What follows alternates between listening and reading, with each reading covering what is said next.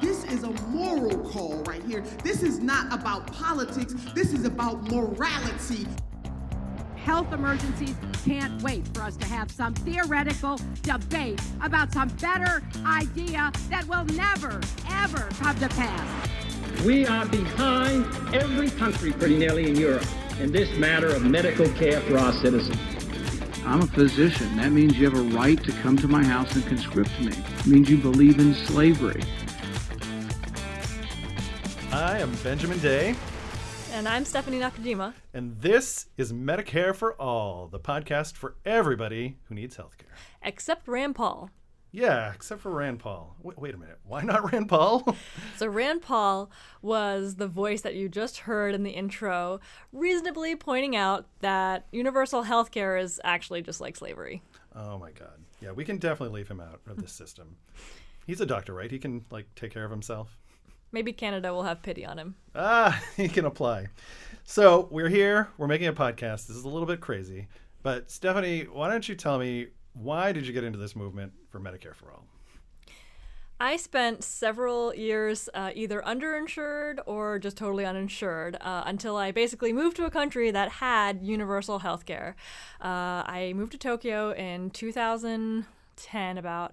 I walked into City Hall to register my residency in the ward, and I was asked while I was registering if I needed health insurance, and I was just like, oh, are you handing that out? Whoa. And it turns out that they were. I had no idea before I moved there that you could just sign up for health insurance in Japan. I'd been used to working jobs in the United States that didn't give you health insurance, and I came to view it as a luxury item, even though I actually really needed health insurance. I had asthma. And the second shock after realizing that, I just could sign up for a public health insurance in Japan was that you don't pay a set premium in Japan. So you pay just a percentage of your income. And at that point, I was unemployed. I just moved there. And so I got full comprehensive public insurance. It wasn't like a bronze plan or like a shit plan or whatever, for the equivalent of $20 US a month. Wow, that's incredible. Yeah, and now I'm here. Don't ask why. No, I'm the director of communications at Healthcare Now, the national grassroots single-payer organization. Even though I was really comfortable in Tokyo with health insurance, and I wasn't sure what was going to happen with the Affordable Care Act, my friends and my family, my identity was still American, and I wanted to come back and fight for them and fuck up the insurance companies. So Ben, tell me about you. I also want to fuck up the insurance companies We because have so much in common. My story, I actually got screwed over when I had health insurance. I didn't lack insurance, and I actually had decent health insurance.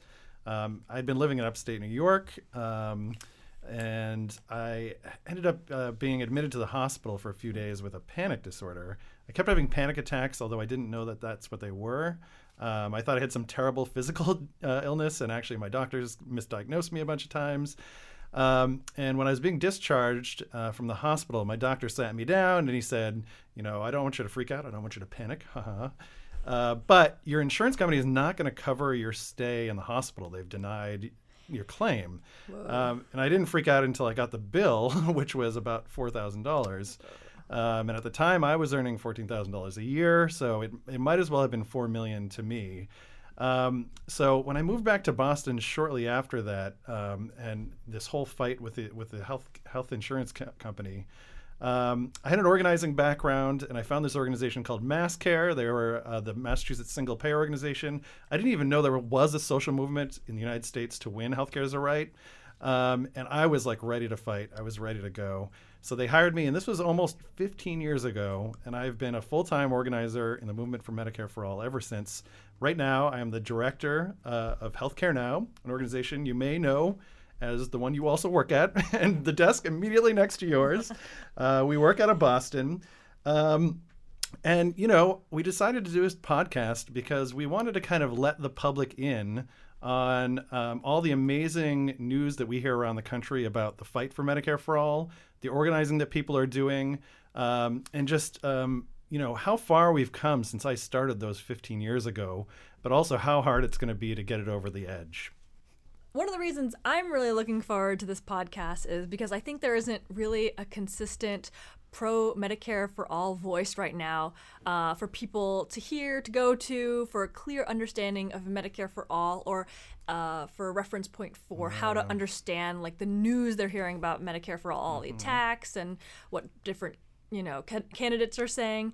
The mainstream media isn't really faithfully reporting on this issue. They report on it through a very centrist lens and sometimes with a very obvious bias.